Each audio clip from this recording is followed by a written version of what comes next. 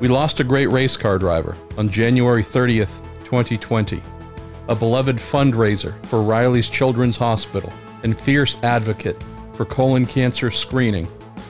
John Andretti's accomplishments behind the steering wheel were only exceeded by his humanitarian efforts. With an unparalleled life and career to celebrate, I've assembled a podcast feature that makes 16 stops along the way, all told by those who knew him and loved him. His legendary uncle, Mario Andretti, said it best. Try to put together how many drivers have driven midgets on dirt, asphalt, sprint cars on dirt, asphalt, sports prototypes, Indy cars, stock cars, and Top Fuel. You tell me who has done all that. No one. No one that I could ever remember. That I could ever put together. There's no way there's another one that has done all that. He's alone. He's alone there. And in the 16th and final installment of Remembering John Andretti, we have Dave the King Wilson, longtime Indianapolis radio show host, launched a charity karting event in 1997 with a certain John Andretti.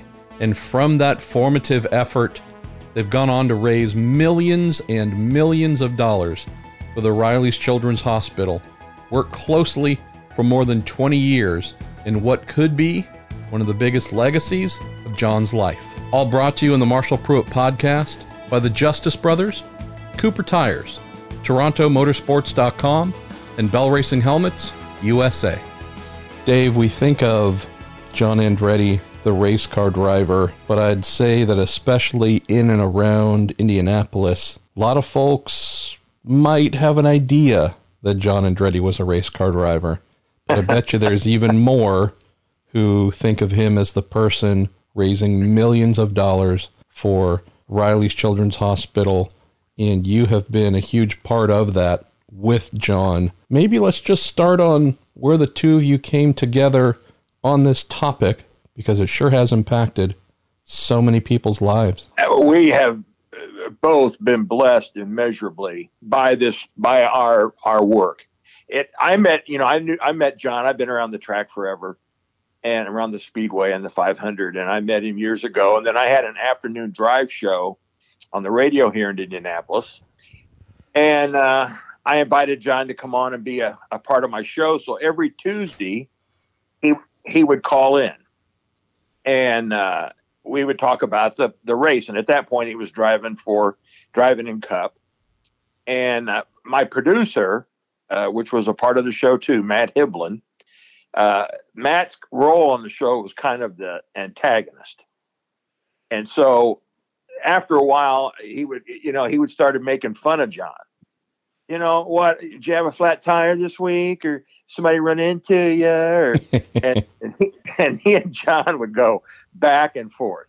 So finally, John would always come back to Indianapolis in December to see his family and have Christmas with he and Nancy's family back here in town. So in December of 97, I thought, well, and this was part of the on-air deal. I go, well, Matt, if you think you could do so much better than John Andretti, why don't we just have a race? Well, of course, Matt was, I'll blow his doors off. I'll stick him in the fence. I'll do this. I'll do that. Perfect setup. And of course, John was slick and just, it was so much fun. It was a great banter. So in December of 97, John came back, and Stefan Johansson used to have an indoor karting track here in Indianapolis. And so we go out there that first year, and I started thinking, I go, well, if we're going to do this, let's raise some money for something. Because I think that there are people that will pay money to race against a real race car driver. Where do you get that opportunity? It's rare. Of course. And so let's raise some money. And so I go, let's have this race, John. Who do you want? He goes, well, I want it to benefit Riley. Because he'd had a sister and a brother that both were Riley children. Jared ended up at Riley, his son briefly, but his initial love of Riley and appreciation of Riley came from the fact his brother and sisters were hurt, and Riley nursed him back to health. So I go, let's benefit Riley. So the first race we did, oh my gosh, it was hilarious. We had Mark Barnhart, Barnhart was there. Brian Barnhart was there. and we had it set up so that Matt was going to start on the pole and John was going to start at the back, and Matt was, boasting, oh, I'll never see him all day. When I lap him this, I lap him that. Well, then Brian Barnhart came up and said, well, we technically checked Matt's cart. There was a problem. So he's got to start back by John. And so he had to start back by John. And John just made his life miserable. It was so fun. And every race for Riley, when I had my show, was like that, where he and Ray would race and he'd stick Matt in the fence and they'd crash and all that. Well, the first year we raised about $3,600. And $2,000 of that came from Gary Pedigo, who used to be on with John Barnes. And, Panther Racing. His Chevrolet dealership donated $2,000. And so, and every year it would get bigger. And it was John making it bigger. And, he was driving for Richard Petty and Cheerios. So he got a hold of General Mills and they said, well, let's get hold of Kroger. And John fostered these relationships with General Mills and with Kroger especially. And the contributions just grew and grew and grew. And to we're over $4.5, almost $5 million in total contributions over 23 races. But John, it was more, he obviously during the race for Riley, he would go up and visit kids. We would have a party for the kids in the lobby, but the kids that couldn't come down, they would take gift bags and stuff, and John would go room to room. And I don't know if you were ever a wrestling fan, but absolutely. Remember a guy, Bobby the Brain Heenan? Absolutely. What a fabulous guy.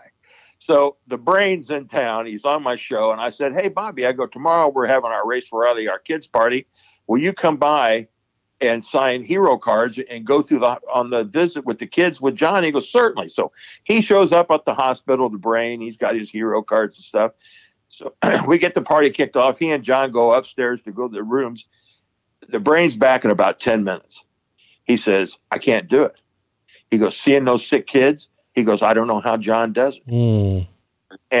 But John, even when we weren't doing the Race for Riley, if John just came through town, he would go up and visit those kids. And obviously, a 2 or 3 year old's not going to know who John Andretti is.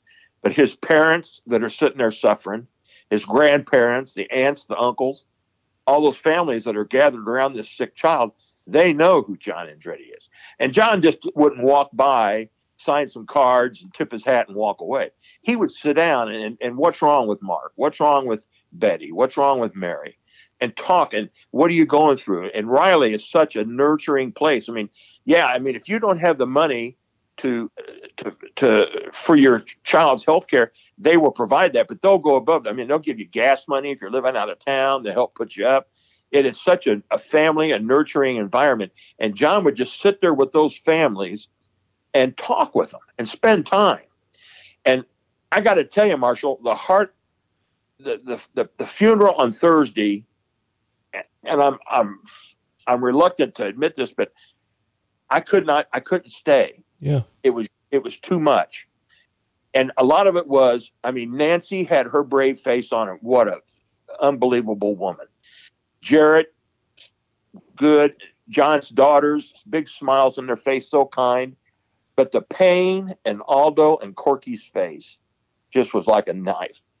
And even worse were the kids, some of them young adults and young ladies, young men and women, who had been friends, John had called, met him in the hospital, would call him, would stay in touch with him.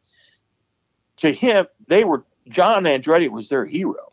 And not because he drove some car or he signed a card for him, but he became involved in their lives. He was their hero because he was there for them. He would talk to them. He would call their families and, how's Bobby doing? Or put him on the phone, just any other time. So the pain in those young people's faces as they came into church to see their hero and to know that John touched them in that way was just, I couldn't be there. And people were talking and, to me about it. And I just had to leave. John, there was another story that a lot of people, and this gives you of what he would do. And he would never tell me this story. He never told me this. Another sports writer, Brad Winter, out of Southern Indiana, writes motorsports for small papers, told me the story. He had a family member that had some friends that had a little boy, 8 years old, who had terminal cancer. Mm. And the kid was a huge NASCAR fan. And so she goes, do you think you could get somebody to call my little son? Well, Brad goes, well, I know John Andretti. So he calls John, explaining what's going on. And the kid lived about an hour and a half south of the racetrack in Kansas. So John flies in to Kansas a day early before a NASCAR event, rents a car, drives an hour and a half south of this kid's house, knocks on the door, walks in, spends 5 hours with this kid, playing video games, answering questions, watching TV. 5 hours with this kid, talking to him, 8 years old. Left, and then would call about every 2 weeks, and the boy would discuss, hey, I saw you do this, I saw you do that, why'd you do this? And John's talking with him. When the little boy finally passed away, John called the mom and said, do you need help with final expenses? She says, no. People have been generous, we don't do that. But on that little boy's headstone, she had engraved a 43 car with John's name on it, on that little boy's headstone. Wow. I mean, here's Maya Angelou said, you will often forget what people say to you, but you'll never forget how people made you feel. Mm. And John had that ability to make people feel special. And he made so many of those sick kids and just regular people feel special, I mean, when he would call into my show every Tuesday. Well, the week that he won the Cup race in Martinsville, remember they had that show on ESPN2 called RPM Tonight. Yep. And they would always have the Cup winner on. And so John's on there, and we had it on. I was in studio, and I'm thinking, oh, John's going to blow me off. He's doing national television. And so we had it on up there, and I saw him sitting there. And so they go to break, and the phone rings, and it's John. And they had asked him to stay a second segment on ESPN2. He goes, nope, I got to call my radio show. He didn't blow us off this little, station in Indianapolis for national television. He said, no, I've done my fulfillment here. I got to call. So, that's how he made me, feel special. And the thing you can't remember, too, is, and you might know of this or be aware of it, is the Stinger card. You know about that? Yeah, amazing. It started in 2011. His goal was to get it. I think at that point, there was 273 drivers that had participated in the Indianapolis 500 that were still alive. And he got over 250. Some people aren't with us any longer. Dan Weldon, Justin Wilson, a handful of other guys that have passed on. Some of the older drivers that had passed on, Bob Hartke and guys like that signed it, that died of natural causes. But that, came back here in May of 2016. That raised almost $1 million for St. Jude's down in Memphis. Because Window World, he's, became a big sponsor of his, and now it's a big sponsor of Jarrett's and a big sponsor of our Kroger Race for Riley. And they raise a lot of money through their foundation and for the St. Jude's down there. And so, John was responsible for getting that car around and getting guys to sign it and people like that. And that was a ton of dough there. He was just a special human being.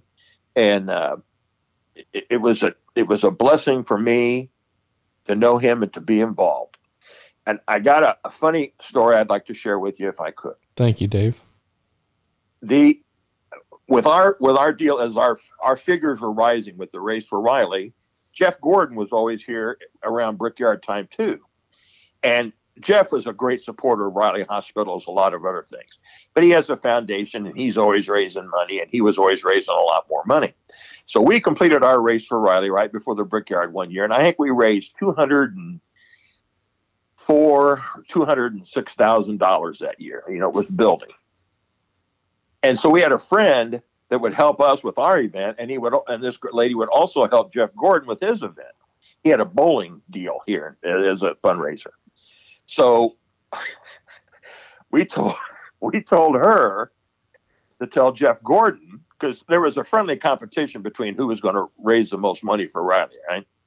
So we said, tell Jeff Gordon We raised $250,000. No, tell him we raised $260,000. Wow. And we'd actually, it's like, so Jeff upped his contribution was going to be 225. He upped it to 275. I love it. And I'm hoping, Dave, that you kept doing that year after year. Boy, it's 600,000. Who would have thunk? Yeah. What are you going to do, Gordon? Man. We're killing it, Jeff. Oh, that's beautiful. Isn't that fabulous? But he was back in Indianapolis here in October, and we did our check presentation from Kroger to Riley Hospital. And we did it at there's a particular Kroger store here that's always raises the most money with the scanners and everything. And so we did it there. So we show up, and there's Nancy and one of his daughters there, and Jarrett's there, and a couple of his sisters are there. And I thought, wow, this was unusual, to have this much family at one of these events. So we did the media stuff. And again, this is in October, and he looks great. I mean, I never call him and say, hey, how you doing? Hey, how you feeling? Everybody asking Matt. I would never do that. I would text him and go, hey, just thinking of you. What do you need? What do you think of this? And so I'm thinking things are going pretty well. And I heard that he was on a special treatment, a second treatment that, they were an experimental deal. But I see him and he looks great. So we do the media stuff and we're done. And he goes, okay, I need to talk to everybody. So we go to this back room there at the Kroger on the east side of Indianapolis. And he goes, I'm not going to make it. I've raised, we've arranged for hospice, and I don't expect to make it through the holidays. And, we're just like, well, you can imagine. So we get to talking, and he goes, the thing is, I've talked with Jarrett, and the race for Riley has to continue, because we had Pam, and I don't remember her last name. She's the head of Kroger here in central Indiana. And she's on the Riley board, thank goodness. So she gets it. She understands how important this whole thing is. And so she was in the room with us. Some folks from Riley were in the room. The guys, all of us, the main people that work for the Kroger, the race for Riley, we were there. And he goes, I need you guys to keep it going and keep making it better and better. That's what I want. And that's what he told us then. And that little booger, he lived through the holidays, and he made it all the way to the end of January. He was such a fighter and such a spirit. And when I saw his mom in the line, and I said, what kind? And she goes, our strength comes from John. I think he told his family, and some of the things they sent out were, God's will be done here on earth. I mean, they had a spiritual life, and he had a strong belief. And I think that's gotten that whole family through it. And, but it was just flabbergasting. And then we went to lunch right after that event. And then that was the last time I saw him, was in October. But, man, it was so much stuff on social media about him, and it was so great. And of course, I'm on social media all the time, going through things and looking at stuff. So it was overwhelming to a point, the outpouring of condolences and feelings and love and thanks that people had for John. And I truly feel blessed to have been his friend. Dave, I know that you addressed this somewhat already, but I figure it'd be a perfect close and also a close to this series. So we think of legacies. Anybody who attempts to do the double in the future will continue to pay homage to John, having done it for the first time. Anybody who says, this might be my primary form of racing, but darn it, there's about 15 other forms of racing I want to try at the same time, they will be paying tribute to John. I think the biggest thing, though, if we're talking lasting legacy, it is this race for Riley. So knowing that it's going to continue to move forward just share with us thoughts about this. Obviously, having to do one later this year without John there, but knowing that indeed the Andretti family will still be involved. Just share some thoughts about that if you would, because I think this is the item that many, many years from now, hopefully, it just continues to be a raging success. And we're talking about $10 million being raised. Right. I tell you, I feel a lot more pressure than I ever felt before, because it was always, well, John will take care of it, and we were never a 501(c)(3). Every penny that we raised went to Riley. We didn't have a foundation. Every check that was written straight to them. And so that's the way John wanted it and the way I wanted it too, because we didn't want the paperwork and we didn't want people going, hey, Andretti and Wilson are raising all this money. How much is getting to the charity? Well, all of it's getting to the charity. And so now with John, and he was good at getting sponsors and taking care of sponsors because he had to support his racing. And he was really good at getting sponsors, big and small, for Riley Hospital. Well, now that's kind of fallen on Jarrett's shoulder. And then a lot of the local stuff and taking care of and glad handing and taking care of sponsors, I think I'm going to have to share a lot more of that burden than we had before. And I think that I'm probably going to step up and help with some of the expenses that John covered before. It wouldn't be fair to ask Jarrett to do that. So I think between Big Joe Stasiak, who's one of our other guys, and myself, I think we're going to have a little more financial money involved in this, but that's fine and dandy because John always covered those expenses. But it's going to be a real challenge because Jarrett said to me at the funeral, at the church, he goes, we're going to have a meeting next week because we got to keep this thing going. We got to make it bigger and better or it'll make him mad. Well, this also sounds like a wonderful opportunity for more members of the Andretti family to get involved and hopefully grow the number of Andretti family members to help move this forward, because what you and John and the other members of your team have been able to do is simply astounding. And I don't know, in his absence, it just makes me think, you know what? Maybe this is a chance to see how much higher it can go with some more family members getting involved. Yeah, I want to do that. I'd love to see Marco and Michael involved, especially Marco. And I'd love to see him do that. And, we got to keep out the check it for Andretti because, he really saved a lot. He helped a lot of people in that regard when he went public with his struggle with colon cancer. And all of the Andretti Autosport cars this year are going to have a hashtag check it for Andretti decal on those cars all year long, Michael has said. So, we got to keep that legacy going also, I think. And there's a lot of pressure to continue that. But I think that's a challenge that we really want to expand upon also. And thank you, Dave. This is beautiful, beautiful stuff and a perfect close to this series.